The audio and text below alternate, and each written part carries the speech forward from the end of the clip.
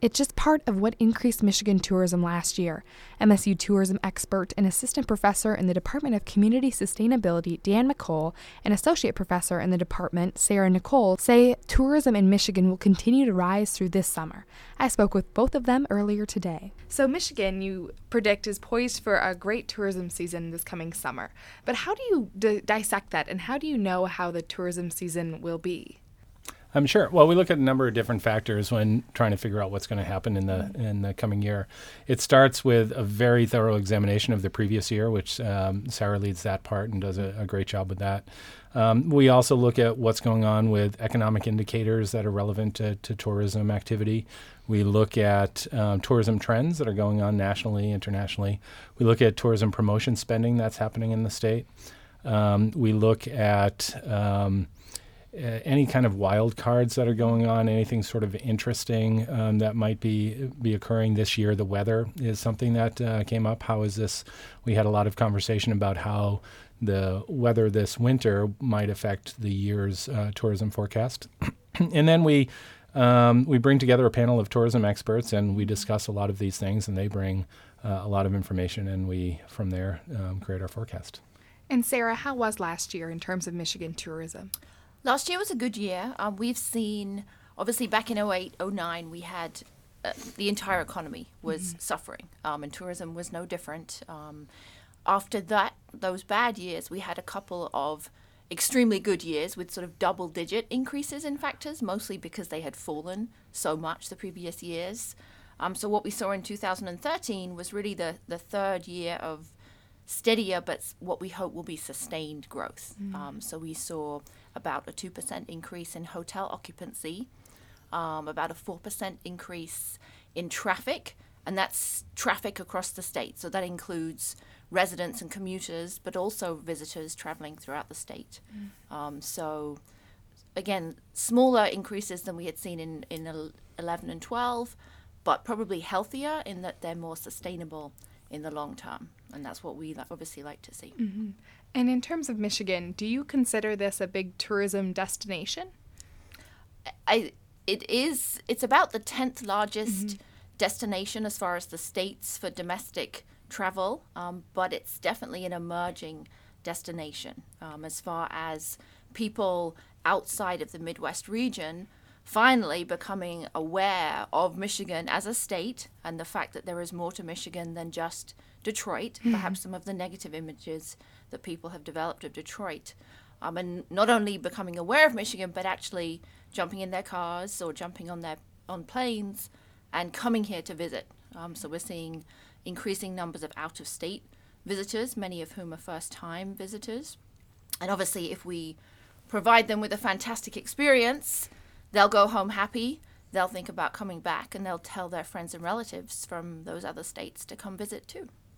And one of the contributing factors just from, a student end is Pure Michigan, I think, is that, promotional aspect. So how has that contributed to this increase of tourism?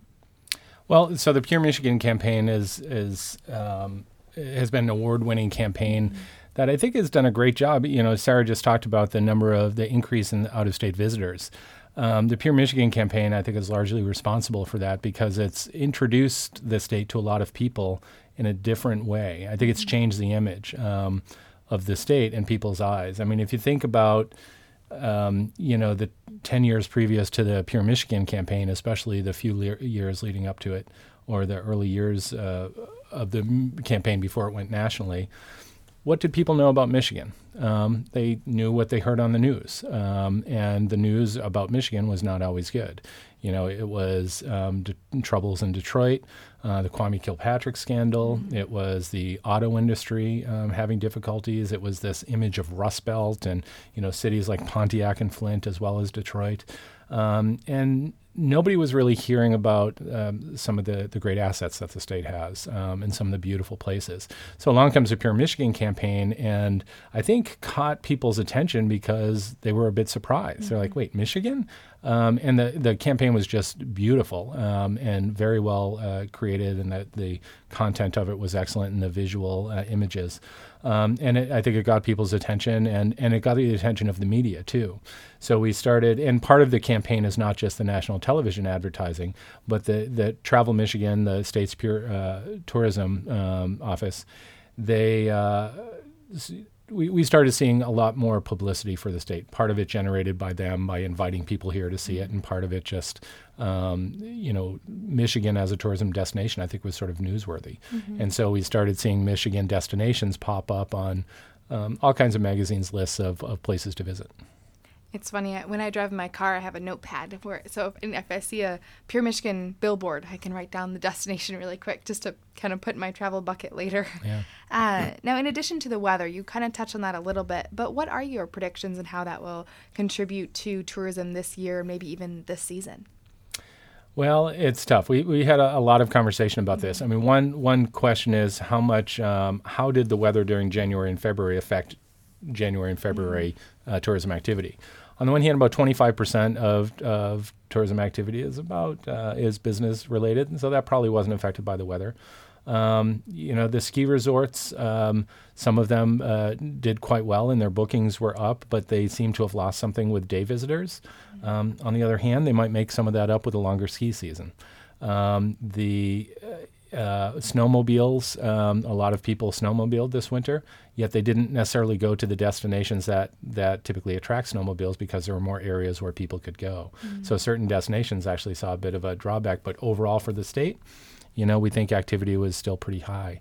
Another question we have is what will the summer weather be? We know that some of the studies Sarah and another of our colleagues have done in the past shows that when the weather's cooler or rainy during the summer, there's less tourism activity. And the thought is that with longer ice or ice on the Great Lakes for a longer period of time, it'll take longer for them to warm up. And that will affect the temperatures of the water, but can also affect the climate around the state. Mm-hmm. And Sarah, when we're looking at winter versus summer, what is the proportion of tourism activity in those two seasons? About 40-50% Really? of travel is in our summer months. Okay. So June, July, August, September. Obviously, we're not a major winter tourism destination in comparison to the states out west, the Colorado and Utah sites. So the proportion is lower in the winter. But for those ski areas, and obviously especially the ones that don't have year-round facilities, that don't have golf, don't have spas, don't have conference centers, winter for them is their only season. So critical. Mm-hmm. And then fall is big as well. Oh, that's true. Yeah. I didn't think about that. You're right. It's growing. Well, I mean, you have people touring the wineries and seeing the colors. And speaking of that, how has this kind of new fascination with the craft beers, with the wineries, contributed to Michigan tourism and even enhanced restaurant diversity in that homegrown aspect? Yeah, I think we have a lot of factors coming together, and Sarah can speak to this as well. We both have an interest in what we call culinary tourism. Sure.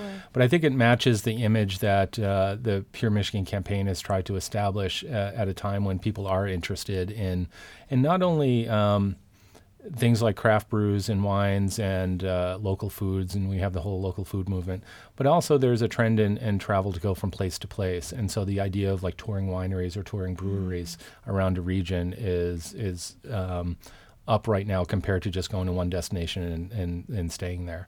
So I think the timing with sort of trends that are going on in society, and when you're traveling, you want to get a piece of the local culture. And what better way to do that than sampling some of the local foods and drinks?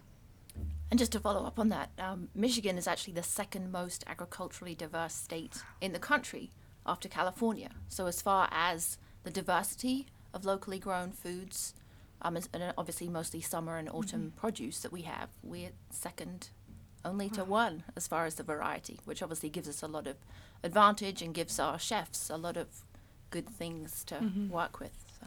And is it fun for you to, Michigan's, like you just mentioned, it's a very unique state and it's surrounded by lakes. It's got this diversity. So is it interesting to work and figure out this tourism in addition to enjoy it for yourselves? I think it's wonderful. I mean, neither of us are Michigan natives, but we certainly proudly call Michigan our homes. And Sarah can talk for herself, but I know I do. And it's a wonderful state to be able to tour around, and it's a great industry to be able to work with. And we here at MSU have a wonderful relationship with the tourism industry, and professionally, that's very rewarding. Yeah, I'd say the same thing. I mean, I'm very proud to live in Michigan. I've really enjoyed living here for the last 12 years. The tourism industry here is fabulous to work with. It's a hard-working but very active, friendly industry. And it's fantastic to have been here as the industry recovers and really goes from strength to see Pure Michigan take off, and to be involved in watching that and helping that grow.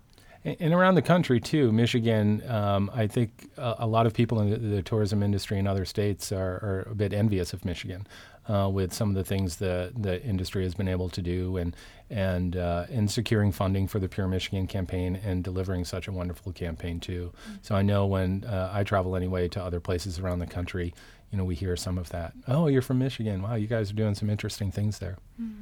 So a funny story following on from that, there's an organization called the Council of State Tourism Directors, and they give out what are called the Mercury Awards every year. And historically, they've given anywhere from 5 to 10 of these awards each year to things like the best TV advertising, the best radio advertising, the best PR campaigns. And because Travel Michigan and the Pure Michigan campaign have won so many of those awards in the last 5 or 6 years, they've actually limited the number of awards that any one state can win to 2 per year.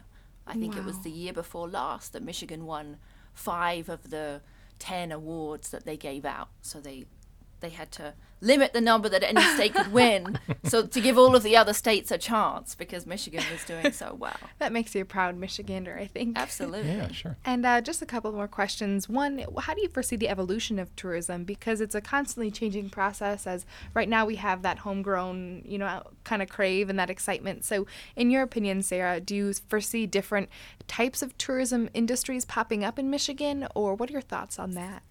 I think one of the characteristics of tourism worldwide is an increasing trend towards niche kinds of travel. So travel that is focused on a specific activity.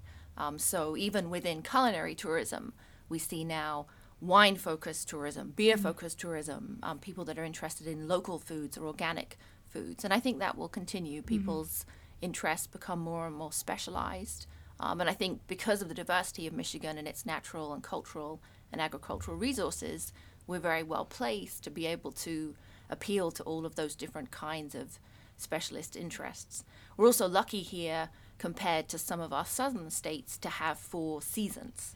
Florida doesn't have a nice 4-season offering, whereas here we can have the changing climate, the changing types of activities that people can engage in. So we've got that nice wide variety of seasons, urban and natural kinds, and urban and rural kinds of settings, lots of different things to see and do.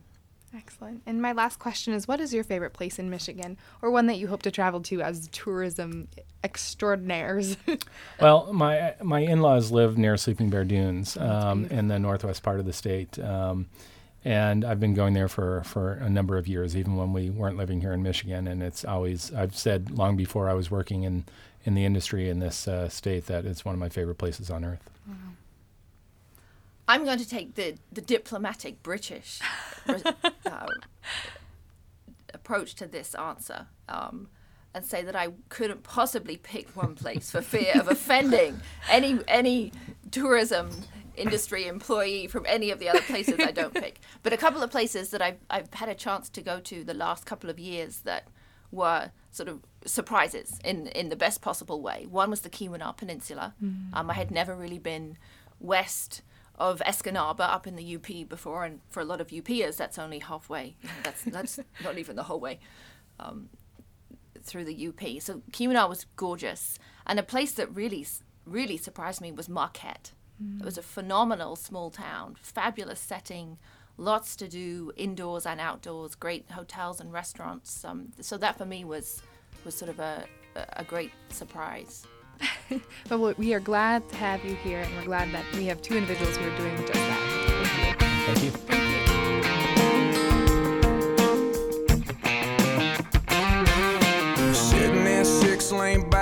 traffic, horns are honking, I've about had it, I'm looking for an exit sign.